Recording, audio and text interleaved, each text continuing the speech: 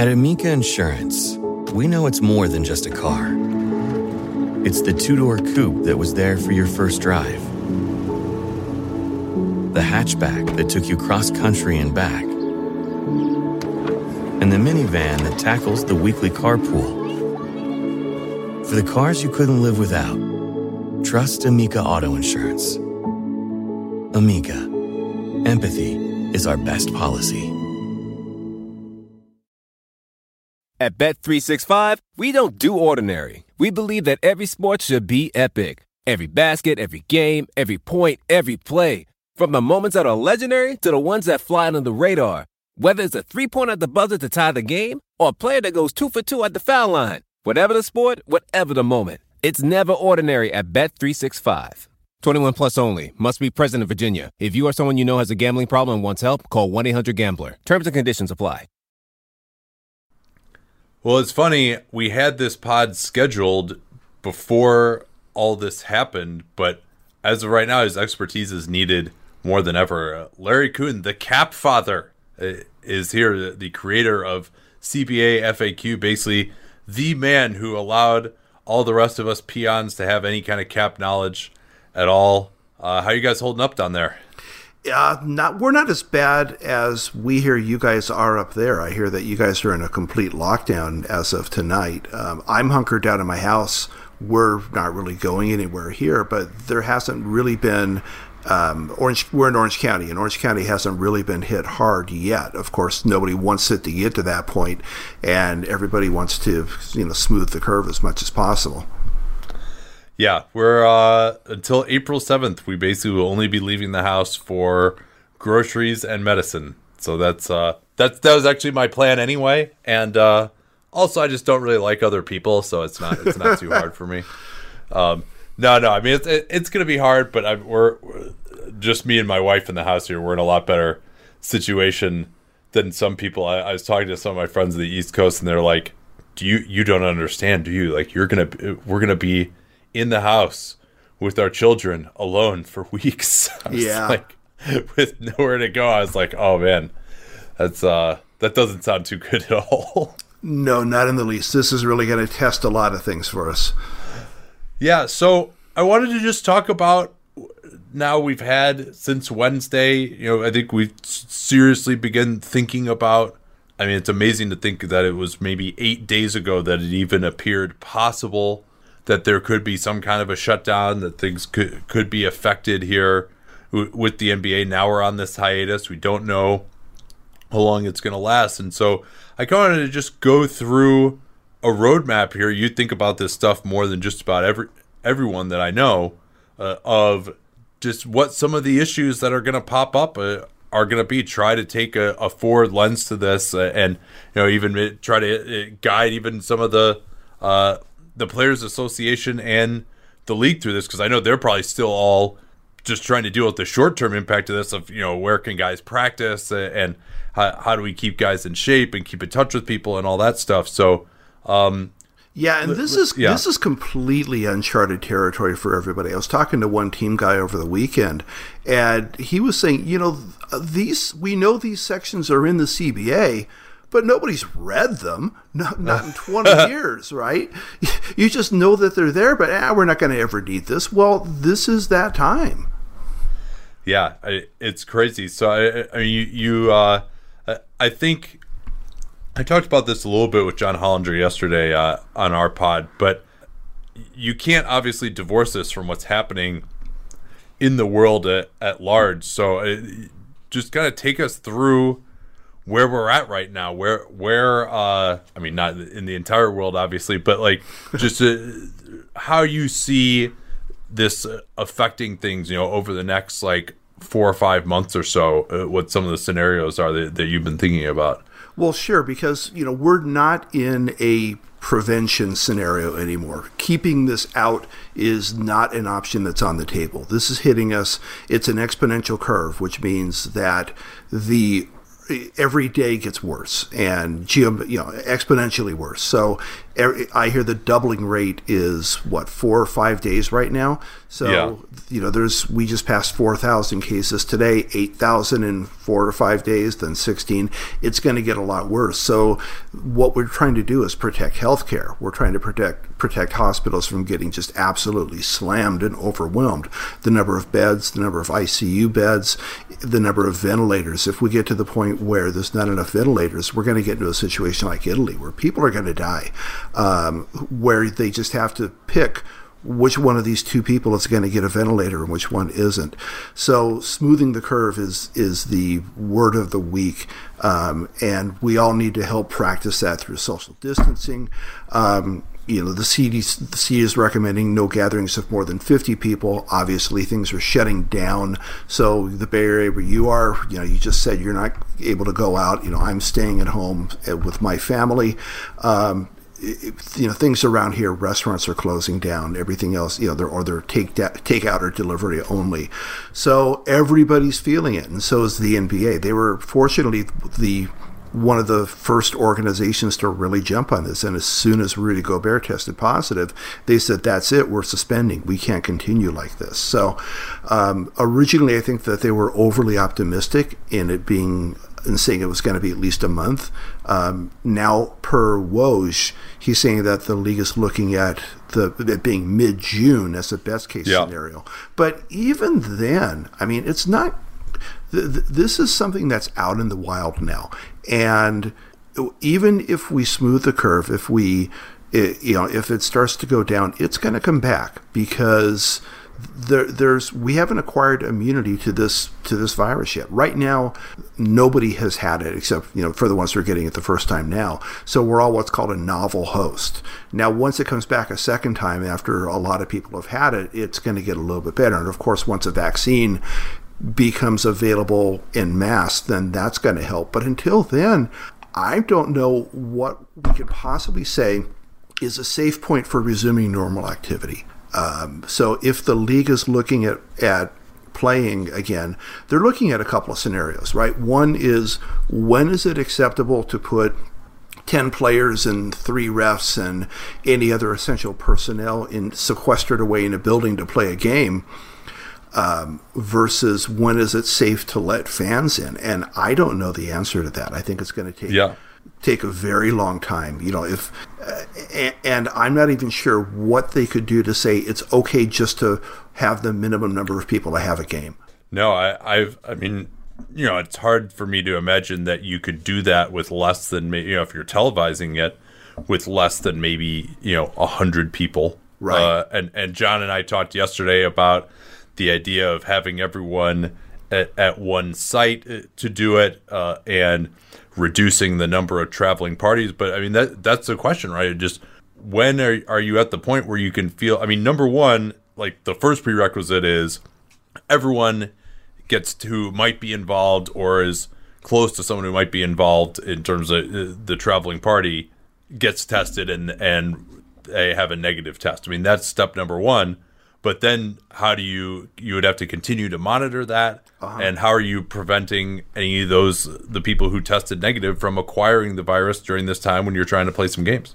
Exactly. You're basically talking about sequestering the entire league. It would have to be in one place because, again, like you said, the travel, even though these guys fly charter, there's just too much exposure to too many different things. So where do you go to do something like that? You could conceivably you can have a situation analogous to Summer League, right? We pack a couple of places in Vegas and we just do regular games all the time just to get it done. But man, I don't see that as really being a viable Las Vegas, the cleanest place on earth.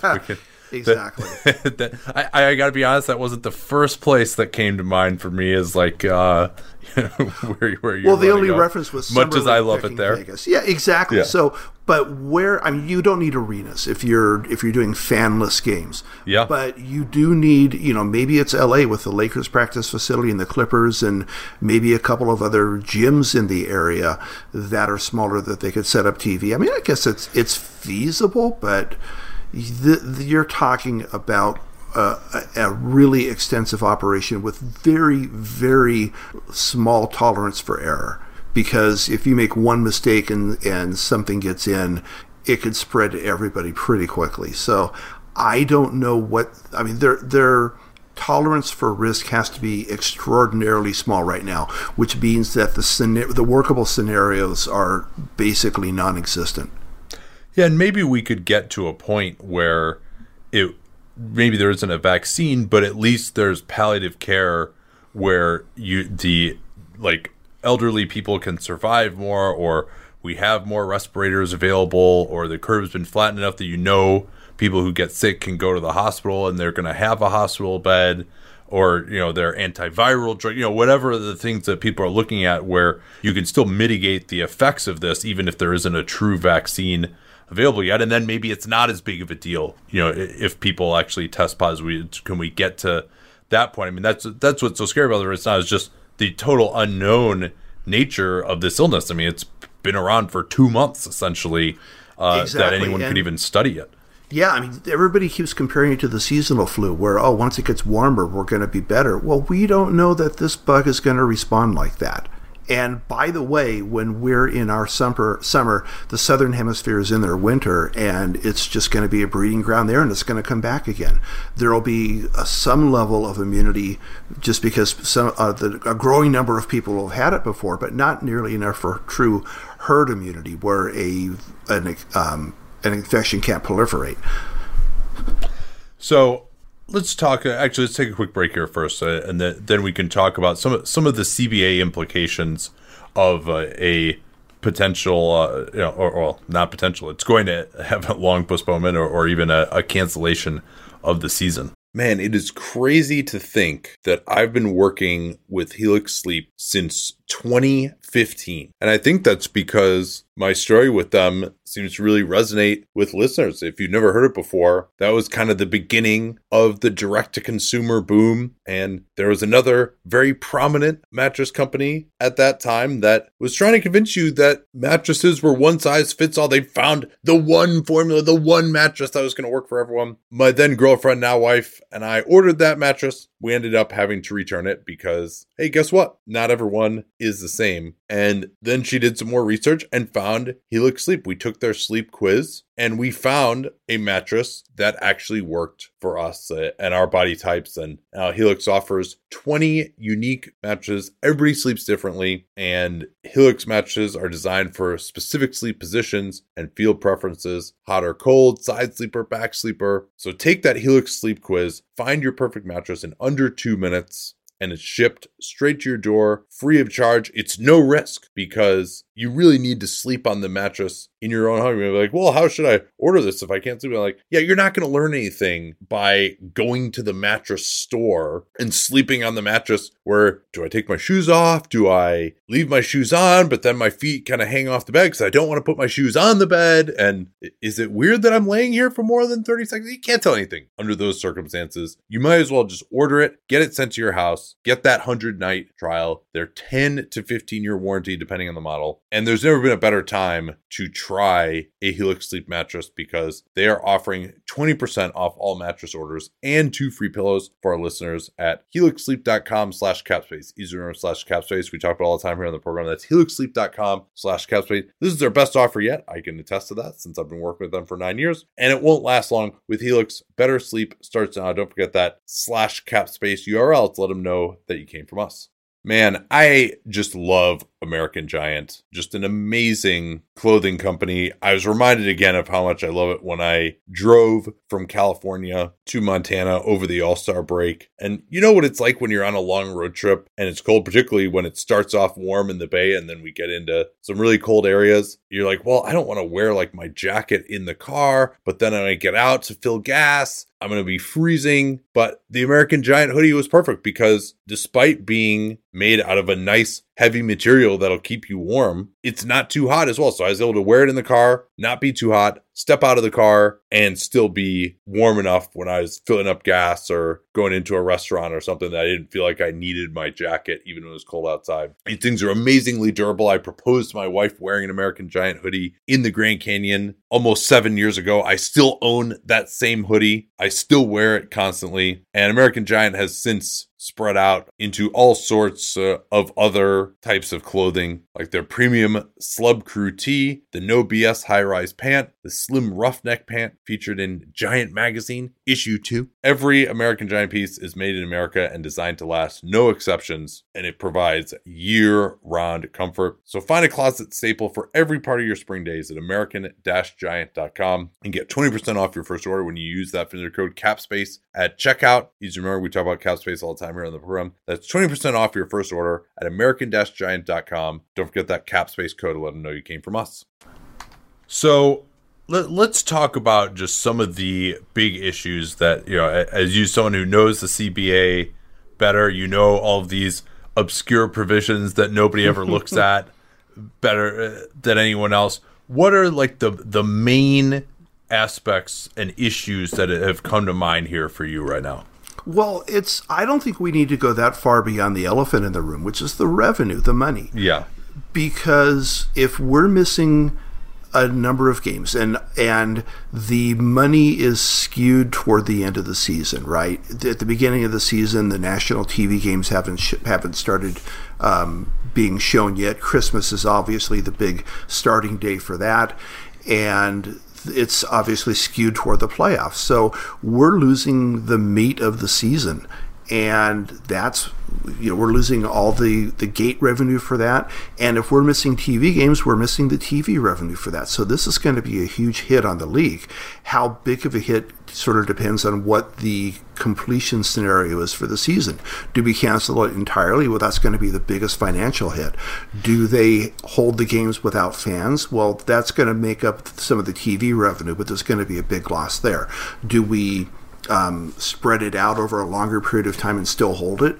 Well, logistically, even if that happens, there's still going to be a big loss from everything. Is there some hybrid scenario where they do, I don't know, an abbreviated regular season and a full playoffs or something in the middle there?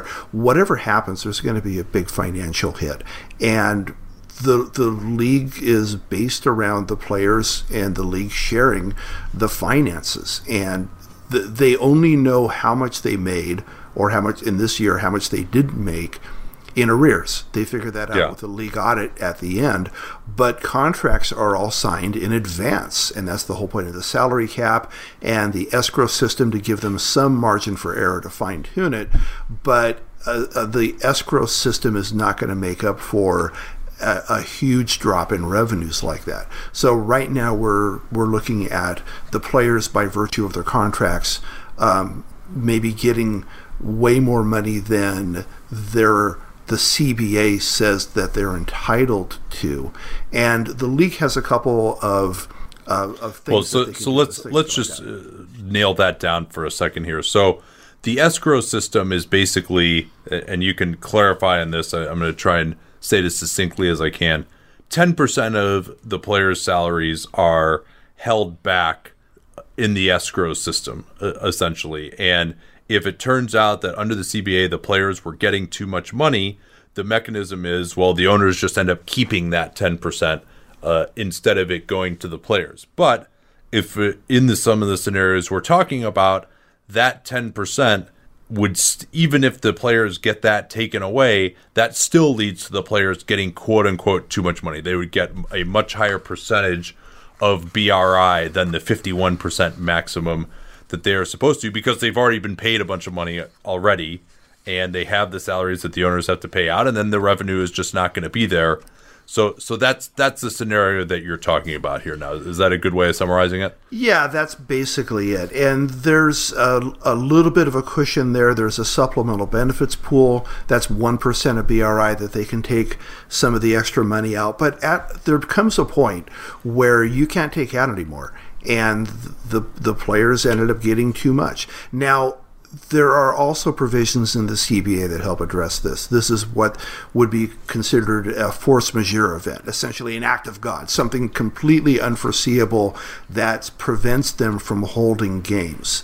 And an outbreak like this is considered to be one of those things that qualify as a force majeure event. When that happens and games aren't played, then for the games that aren't played, the league does and it doesn't say have the option to. It says they shall withhold a fraction of their salary for each game, and it's 1/92.6. Sort of, I'm not sure how they came up with the math on that one, but it's basically, I guess, what they figure would be the portion of the season plus the amount of playoff games the typical team would play. So the players would not even be entitled to that portion of their signed contracts because of this. But is that enough to make up for what we're losing here? I don't know, because so the force majeure, is that something that automatically happens, or does the league have to, like, has the discretion to either make that happen or not make that happen? It says that it shall happen. So that's, but none of that matters. Yeah, you can always negotiate everything here. Right. Well, and not only that, they also have to negotiate a situation like this, because a force majeure event might be a situation where, okay, there's a tornado and some games just couldn't be held and we lost 10 games out of the schedule. This is way bigger than that. So this trips the revenue decline clause in the CBA, which, and I'll just read this. It says, if BRI for any salary cap year substantially decreases from the prior salary cap year BRI, and as a result the players receive more than their designated share, as defined by the section. Yeah, and the designated share is that 51%. Exactly. Is the most that they can get. Yeah. Then the NBA and the Players Association shall negotiate in good faith to agree upon an adjustment to the provisions of this agreement in a manner reasonably satisfactory to the parties to address the issue. So basically what that says is, if everything comes down like it is right now, they got to get together and figure it out. So we could go by the letter of what's in the CBA, but this clause supersedes that, which just says this was a completely unforeseen circumstance. It was huge. We got to work together and figure it out. Yeah, now, in those negotiations, the NBA can fall back on, well, hey, if we can't agree on something, then the force majeure is what happens. Is that a good way of explaining it, or is that not how it would work? I honestly don't know what would happen in that situation, because the Players Association could say, no, that's off the table. The only thing that's on the table right now is that clause that says we have to negotiate. Yeah. Or I mean, I'm sure they can make the arguments that the force majeure clause shouldn't apply as well. I don't know how successful those would be. And again, I mean, we're talking about, this could be, I mean, there is going to be a revenue decline almost for sure, you would think. And it's just a question of, how many games get canceled? Does the season get canceled? How is the TV contract affected? Are they going to get 50% less revenue than they would have gotten between now and the end of the season, or is it going to be more than that? I mean, I'd be hard pressed to see how they would get much more than 50%. But I'm not privy to the numbers necessarily. Yeah, basketball related income. So the thing that the designated share is a share of. The basketball related income contains a lot of things, in addition to the TV revenue and the gate sales. It includes, jersey sales in the malls that people aren't shopping at for the next couple of months. It includes a lot of things that are sources of revenue for the league that are probably going to be drying up for the near term. So let's say that the revenue were to get reduced, and again, there isn't some other negotiated solution, which in reality we're probably going to get there. But I think it's important to frame these negotiations in, well, what would happen if we don't reach an agreement? And so, your argument was, hey, maybe there just should be nothing. We just have to negotiate a new agreement. There is no fallback here. But let's say there just is this revenue decline. How would next year's salary cap be affected in the absence of an agreement to the contrary? Well, the interesting thing is that the salary cap is based on projected revenues for the upcoming season. So let's say that they come up with a solution where this season is just trashed, and they're just going to pick up again with next season. But by the time we get there, whatever, there's a vaccine available, there's enough immunity, everything's going to come back. I don't know how much projected revenues for next season would be hurt. would imagine, I mean, anytime you have this big of a bump in the road, I assume it would be some, but conceivably they could be whole by then, and projected revenues wouldn't be hurt that much, and therefore the salary cap wouldn't be hurt that much. Now their formula would have to change, because what they do to figure out the projected revenues is to take the known values for the national TV money and then do a 4.5% bump on the actuals for the previous season for everything else. Yeah. And obviously they can't base it on that. So one of the things that they would certainly do would be to prop it up artificially and say, well, this formula that we're going to use for this one time is going to be a better predictor of revenues for this season than the previous season's anomalous revenues were. And that's what they've done, like in the lockout seasons, right? They had partial seasons, and they have a 60 or a 66 game season, and then they say, all right, for this season we're going to agree to this amount for the salary cap and for everything else, and then next year we're going to go back to the formula, but it can't be less than this year's value. So they artificially prop it up like that and then let the formula take over. I would imagine that they would come up with something like that, where they're going to say, we know that the usual formula is not going to work. We're going to do this year. We're going to do this next year. And then we're going to be back to something close to normal. It's interesting, though. You and I have talked about this a lot. And again, I'll stress this before I go into this, there's no indication right now that the two sides are not negotiating really well and working together. We've seen that there's been a moratorium on transactions that the sides have agreed to. There's been a pause to drug testing due to some health concerns with those inspectors as well. And so it seems like the two sides are working together pretty well so far, and I don't have a reason to believe that that's not going to continue. Well, not only that, but look at what happened with the previous CBA negotiation. Yeah. This was it. They did it 6 months ahead of time. They got it along together very nicely. Now, the variable for me is who's involved in the negotiation, right? If it's Dan Rube from the league and Ron Klempner from the Players Association and just those two kind of figuring it out, okay. But on the union side, are they getting players involved? That's just an extra variable where you're not quite sure how they're going to come down on it. Same thing with some of the owners. So depending on how certain parties view what needs to happen in any negotiation, if the players say, no, we need to make our money, or vice versa, it could get testy.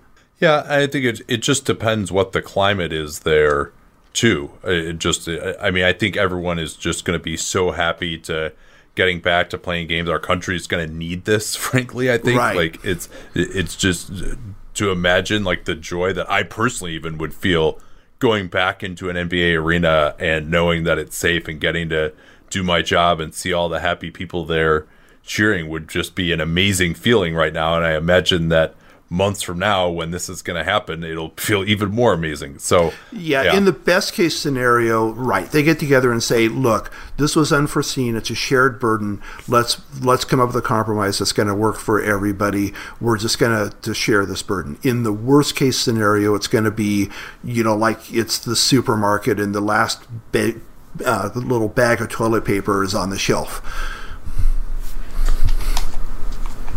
Anyone who's seen our YouTube videos knows that I don't wear formal stuff all the time. So when it's time to dress up rather than dress down, I highly recommend Indochino. They were the official outfitter of my wedding. I got my tux from there. All my groomsmen got their sport jackets from there as well. I felt really good about having them be the outfitter of my wedding because all of my groomsmen were going to get stuff that they could continue to wear that fit them perfectly. Because when you go somewhere else, you're not going to get something that's made for you. So why not measure yourself in 10 minutes or visit a showroom rather than feeling like you're wearing somebody else's suit that they tried and failed to tailor for you. And not only does Indochino have the suits that made them famous, but now they've got everything. Blazers, pants, women's wear, outerwear, designed and made for you. Hundreds of high quality fabrics to choose from. European wools, linen, cottons, tons of colors, tons of patterns you can customize. things like the lapel, the vents, the pockets, and you'll get a piece that is personalized for you in fit and style. Level up your game with Indochino. Go to Indochino.com. Use the code CAPSPACE. Use the CAPSPACE we talk about all the time here on the program to get 10% off any purchase of $399 or more. That's 10% off at Indochino, Indochino, Indochino.com. And don't forget that CAPSPACE code to let them know that you came from us.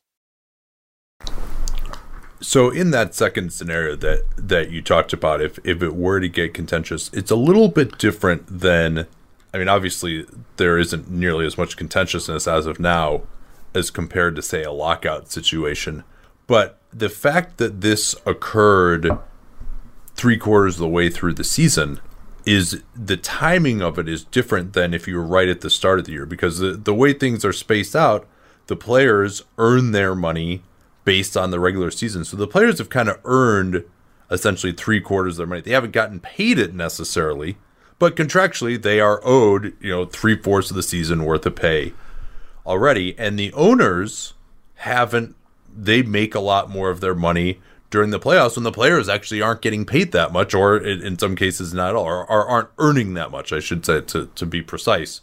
So it is a little bit of a different negotiating here, where the players, to some respect, if the owners are going to say, well, hey, you got to take this haircut with us, and the players have already gotten paid their money and the owners haven't made the revenue yet, that would then account for the revenue that's going to pay those salaries. That's a little bit different of a negotiating situation than we've seen before, where the players would be the ones hurt more by missing games early in the season relative to the owners. Yeah, and I would have to think that they take a more holistic approach to that, where they just say, overall, this is what's happening to the revenue. And I don't think they get down to the number of games that they played, because they all know that a finals game is worth way more than a regular season game in December. Yeah. So they're not... And not playing those games. I mean, I could see... Well, let's say it comes down to this, Larry, right? Let's say the players have already made 3/4 of the season this year. And so the players say, hey, you know what? Like, we don't really earn more money when we have a finals. You're talking about restarting the 1920 season in September, and then we have to truncate the next season, and then everyone's going to lose money on the next season because there aren't as many games. So for the players financially, I mean, at least just as it stands now, it would seem to me it might almost be better for them to just play a full season next year and not play a playoffs when they're not technically earning any money. Now, I think hopefully everyone would come to the agreement that, no, it's actually more important to have a playoffs, and the players want to actually play in the playoffs and have a champion and all that stuff. That's why they play the game. But that is an interesting dynamic. I don't know, do you think there's anything to that, or am I just going too far out in the weeds here?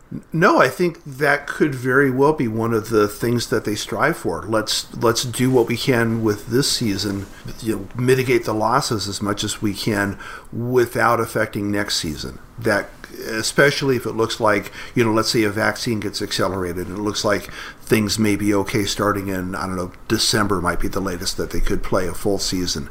There's a lot of things that are possible, but I think limiting the damage to one season might be one of those criteria. Yeah. So you think that would make it more likely that they would kind of that it could be very truncated or even canceled than maybe because I mean, for me, it just from an entertainment standpoint, I would say finish this season out.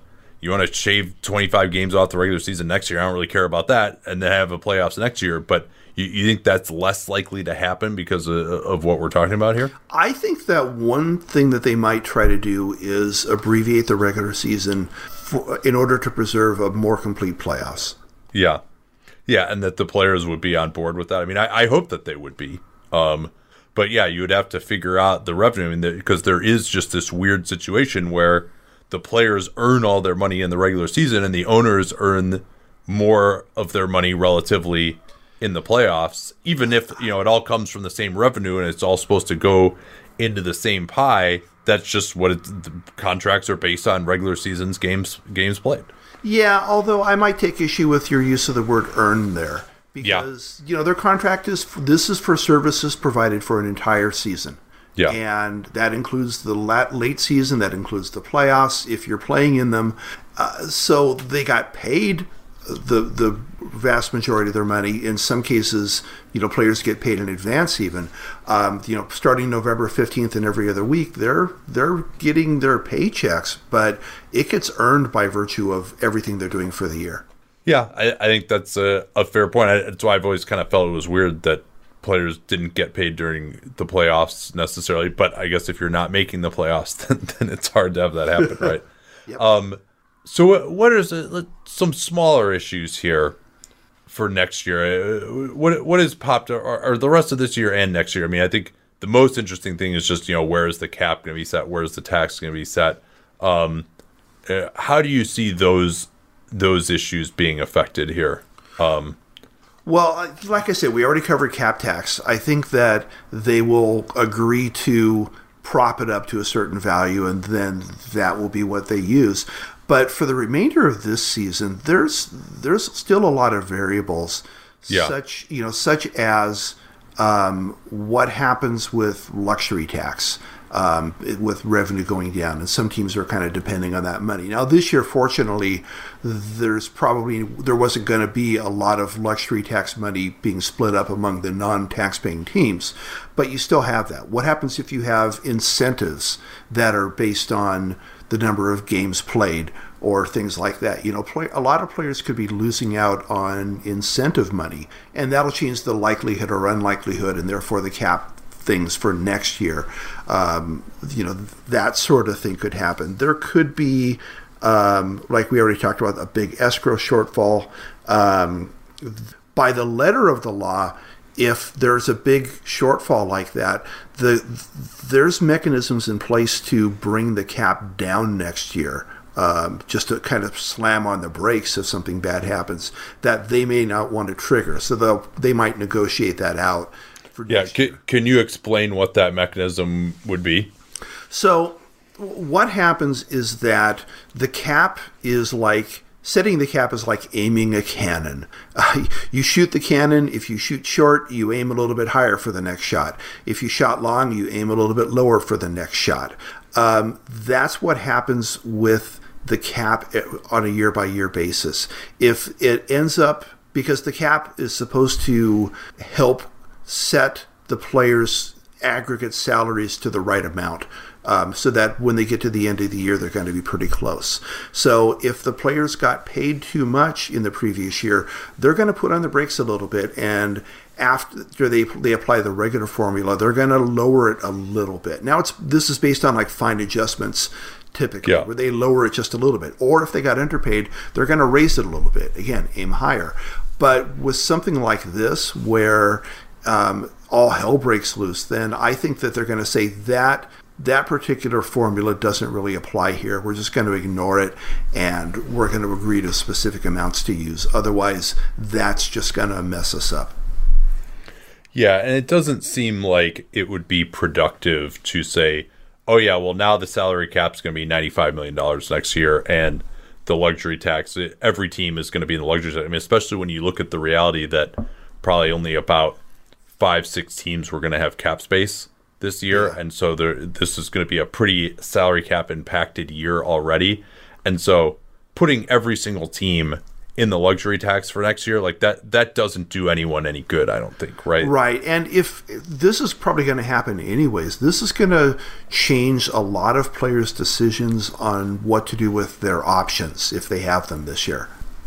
Oh yeah, no, it seems like that's true. And yeah, wow. I mean, that's just, I mean, how many players' preferences will be changed just because, like, this tragedy, they just want to be close to home with family. They would sign. I mean, to begin to even think about the effects that this is going to have on just people's personal preferences, it's like you can't begin to calculate it, really. Yeah, there's nothing that's happened in the past that's going to be a good guide for what's going to happen here. This is uncharted territory.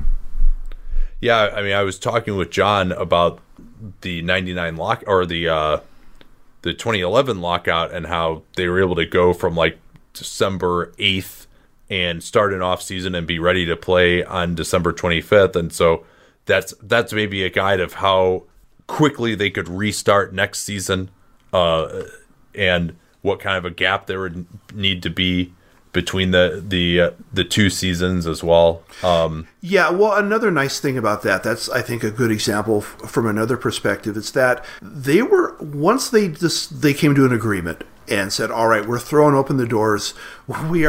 We're working on the CBA. Here's the terms. You're not going to get the actual text in your hands for a while.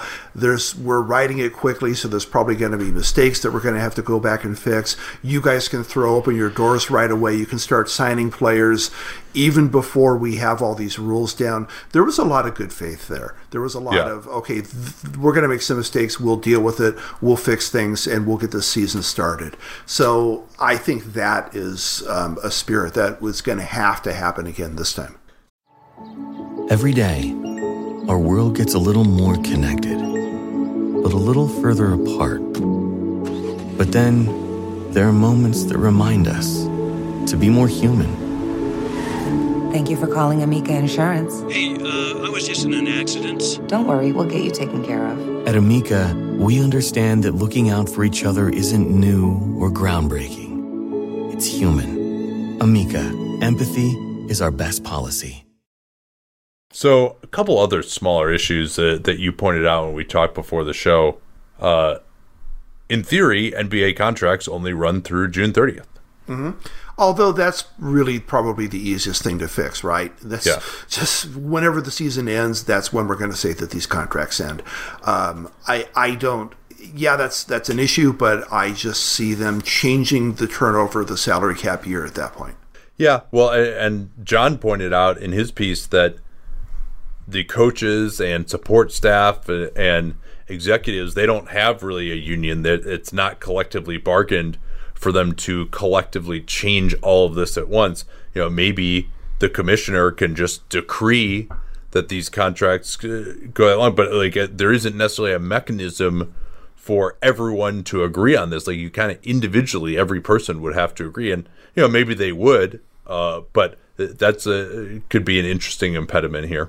Yeah, I could see some contracts being drawn up that just says we're modifying the terms of our agreement to change the end date to this, and rapid DocuSign on everything. But yeah, it could be messy if somebody. I mean, if you're Mike D'Antoni and you want a long-term contract with Houston that they haven't given you. Oh yeah. Oh. And let's say you're just like, hey, this is when my contract ends. You got to pay me this much, and you want me to coach the rest of the season. How about you give me a 4-year deal? That's certainly something that somebody could do, and a D'Antoni situation is exactly the sort of thing that is a prime candidate for that, yeah. Now, I would imagine that there's going to be, again, as you're talking about, more of a spirit of collectivism than that there would be there'd be an outcry for coaches who wanted to do that when it would just seem like kind of almost un-American, maybe even to be like, oh well, I'm going to try and profit off of this now, as opposed to finishing this, because those ultimately that staff is hopefully not going to be prejudiced, right? I mean, they're not able to work that much right now. There'll be a new season where they can get new jobs, and hopefully things wouldn't change that much for them to where it would be too much of a sacrifice to just extend their contracts. And also I think maybe you would even get to the point too where if you did that and you really tried to put teams' feet to the fires, that you would it would just not help your reputation for getting future jobs in the league. So that's it's something to consider. I'm hopeful that won't be a major impediment to getting business going. Another thing that you brought up was David Thorpe, but I think it's worth discussing is, let's say EuroLeague. I mean, you would think that the EuroLeague would also want to finish their season, but if their season gets canceled, now teams could just sign EuroLeague players in August or something when things restart to join up. What do you think of that prospect? I mean, is it possible? Sure. Because teams in the NBA, teams can sign players up through the last game of the regular season. So if there's somebody out there who's suddenly available that's going to help you, and you can sign them, you could be signing players. Yeah, to me, if I were, and I think this moratorium has maybe augurs this, that they may go in this direction. But to me, I think my goal as the league and the players would be, let's bring it back as close as possible to where we were at the time of the hiatus. And maybe you would say, well, all right, if someone has a season-ending injury that happens between the beginning of the hiatus and when they restart, then okay, maybe you can replace that player, or someone gets injured during a truncated 5-game regular season before the playoffs, then you can replace them. But I think my thought would be, let's just try and preserve it as much as possible. Let's try to keep the character of the 1920 season as much as possible going into a potential playoffs. Sure, and everybody could be saying that, but as Tommy Shepard likes to say, it just takes one person who says, no, I don't want to play by those rules. Yeah, one blank. Yes. It just takes one blank to do that. Yeah. I don't know. Is this a PG rated show? Well, I think maybe just the negotiation between the Players Association and the NBA might like account for that and say, no, like you're not going to just go sign a bunch of new players here for the end of the season. Yeah, it's certainly possible. That would be my hope, at least. And you know what? If it happens, then that's the least of their worries. You hope that we're going to be in a situation where they're able to play games again this year, and we have to worry about them signing an extra player for the playoffs. All right, well, do you want to do a just totally pie-in-the-sky prediction here, which we can maybe periodically update as this goes on? But I'm just going to say, just take a guess at it. I'll do it too. What do you think the salary cap is for next year? I think that are we on the premise that they're going to hold a full season next year? As close as practicable. I mean, my guess. I mean, my educated, or I'm sorry. Let me try again. My uneducated guess would be starting up, no fans, July, August, September, something like that, leading to a somewhat truncated playoffs, and then bleeding into next year with next year's regular season maybe starting in December at some point. That would be my guess as to what ends up happening. But again, I might want to consult an epidemiologist on that one first before I really make a prediction. Well, I mean, just so we can base this on some sort of premise, right? Let's just say that we hold something close to an 82-game season next year whenever it starts, right? Yeah. If that happens, I think that they would say that there would be a drop in revenue, but not a disastrous drop, and then they will prop up the cap. Let's say 110. Yeah, I think that just the anchoring of, and especially the fact they kind of did that in the 2011 lockout too, to just have it be the exact same as it was for did they do that at the first year? Yes. Yeah, just have it be the exact same as last year. I mean, I think that anchoring, it just provides a natural point to negotiate and settle on and be like, all right, if it's just the same as last year, that's no big deal, right? Yeah. Well, I mean, it wasn't like 2011 wasn't the same as 2010. 2012 is the same as 2011 because that's where they set the floor, which is the 2011. But they just negotiated the 2011 cap, and I think that they would do the same thing again. Yeah, that seems like it would make a lot of sense. And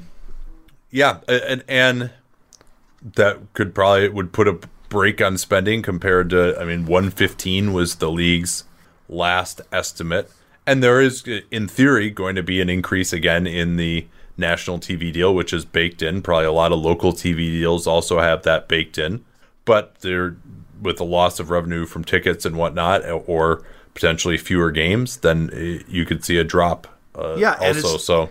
And it's not a huge free agent year, especially when you consider, like we were just saying, that a lot of players with options are going to opt in. I mean, I would see, just to pick probably the prime free agent, Anthony Davis would just say, screw it, I'm going to opt in and I'll deal with free agency when it's back to normal. Yeah, that's true. I mean, I guess especially if you're projecting, Danny has talked about this some, if you're projecting you go from 109 next year, so that's going to hold down spending, and the tax would be lower as well. So that's going to hold down spending for next year, and then it's back to normal in 2021, Anthony Davis might not want to sign that 5-year deal with the Lakers that only has 8% raises off of a relatively lower number if you're going to bump up to, 123 or something in the summer of 2021, and you could start at just a much higher number. That's a good point. Exactly. Although it does seem like there's not that many just like no-brainer max guys in next year's free agent class, as we've talked about a lot. All right, anything else that's kind of been on your mind about since this all started? Well, there's a lot of ancillary events around the league, and of course, the primary concern is the NBA season itself. But there's also everything that's draft related, right? The combine, the draft itself, summer league, even the Olympics, right? What are they going to do with the Olympics this year? And again, if the NBA season is played at a different, through different dates this year, those two could conceivably impact each other. In addition to the fact that you're bringing all these people from all over the world together at a point where there's just been a pandemic. So I think we're going to see a lot of things that are just going to be weird for the next year. And I don't know that we're going to have life as usual for anything, including the Olympics. Yeah, the Olympics would seem like a pretty good candidate to get postponed because it's like, okay, I flew in for the Olympics. Well, now you're in quarantine for 14 days. Yeah. All right, I'm out of quarantine. Oh, the Olympics just ended, actually. Why don't you just head on back? Yeah. Well, so, and I'd be remiss, of course, if I don't ask you as the headmaster, shall we say, of Sports Business Classroom. I know a lot of listeners are always interested in that. We've had a lot of listeners who come in and take it every year.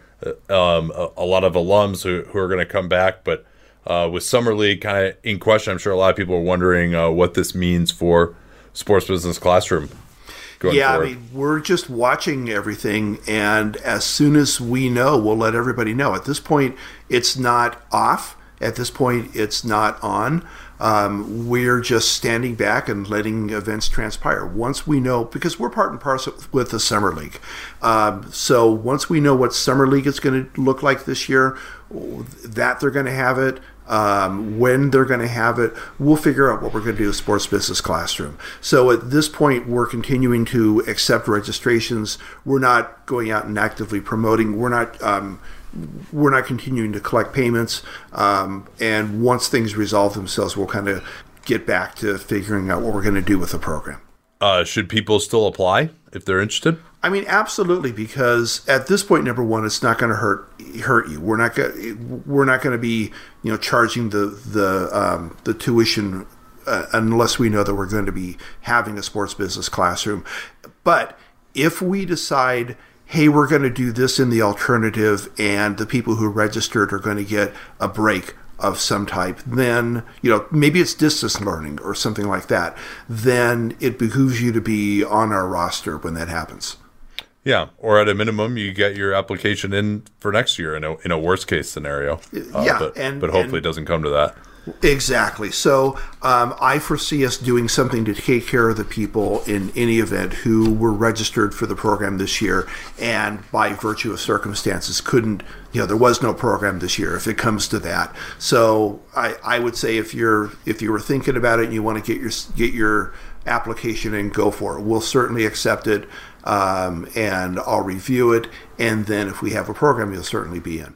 All right. I've been asking the people that I podcasted with since this whole thing started about some of their memories of happier times. So I'll rapid fire it for you here. Your favorite game that you've ever seen, basketball game? Oh man, it's not a well-kept secret that I grew up as a Lakers fan. So I grew up with the Magic, Kareem, Worthy teams, and yeah. Game 5, 1986, Ralph Sampson's shot. Is that where you're going here? Yeah, I still have a vivid, burned-in memory of Michael Cooper lying on the floor in disbelief on that one. Okay, yeah. So what is I thought we were talking about happier times, Nate. Yeah, yeah. Well, we got listeners in Houston too. But it was always the Lakers-Celtics rivalry back then. So there's any number of games you can point to back then that were just great memories. Not win or lose, right? Just great memories for that rivalry. But games like the Magic Baby Skyhook game, things like that are things that are certainly some of the most memorable. I had also had the pleasure of watching Kobe a lot of his career live, sitting baseline in the media seats, and there were plenty of those games that were really memorable. His last game, I wasn't there for the 81-point game, but I was there for a lot of the 60-point games. I was there for a lot of those clutch games, like that one last-second clutch shot against the Miami Heat. So, some of those games would also qualify on that list. Favorite player to watch?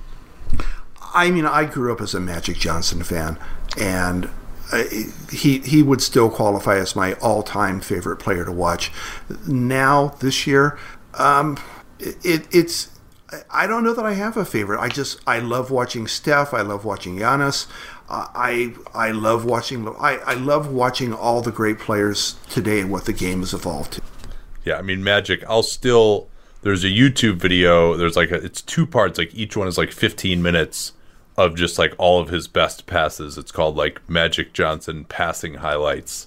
I don't know who put it, but he's got like games from 1983 against the Nuggets in the regular season on there. Like it was just, the amount of work that it must have taken was incredible. But it was that is an awesome video. I watched that maybe once or twice a year just to remind myself of how ridiculous he was. Yeah, seeing the games where he dives on the floor for a ball and then passes it, a bounce pass between somebody's legs to Kurt Rambis under the basket, who, how the hell did he see him there, let alone grab a ball and get a pass across? Or even like his first game back, after he had missed the time with his HIV diagnosis. He came back, he had a game against the Warriors. His first game playing in all that time, he comes back as a power forward, he's bigger, and he still did this fake out of Latrell Sprewell that I think Latrell's still wondering what happened. Stuff like that. That like fake, the fake shovel pass to the corner and then the layup, yeah. Exactly, or just diving out of bounds and then the 2-hand directly behind See, I should have turned my phone off. Yeah, no, it was good that you actually gave me like a little throwback to SBC whenever I'm hanging out with you there.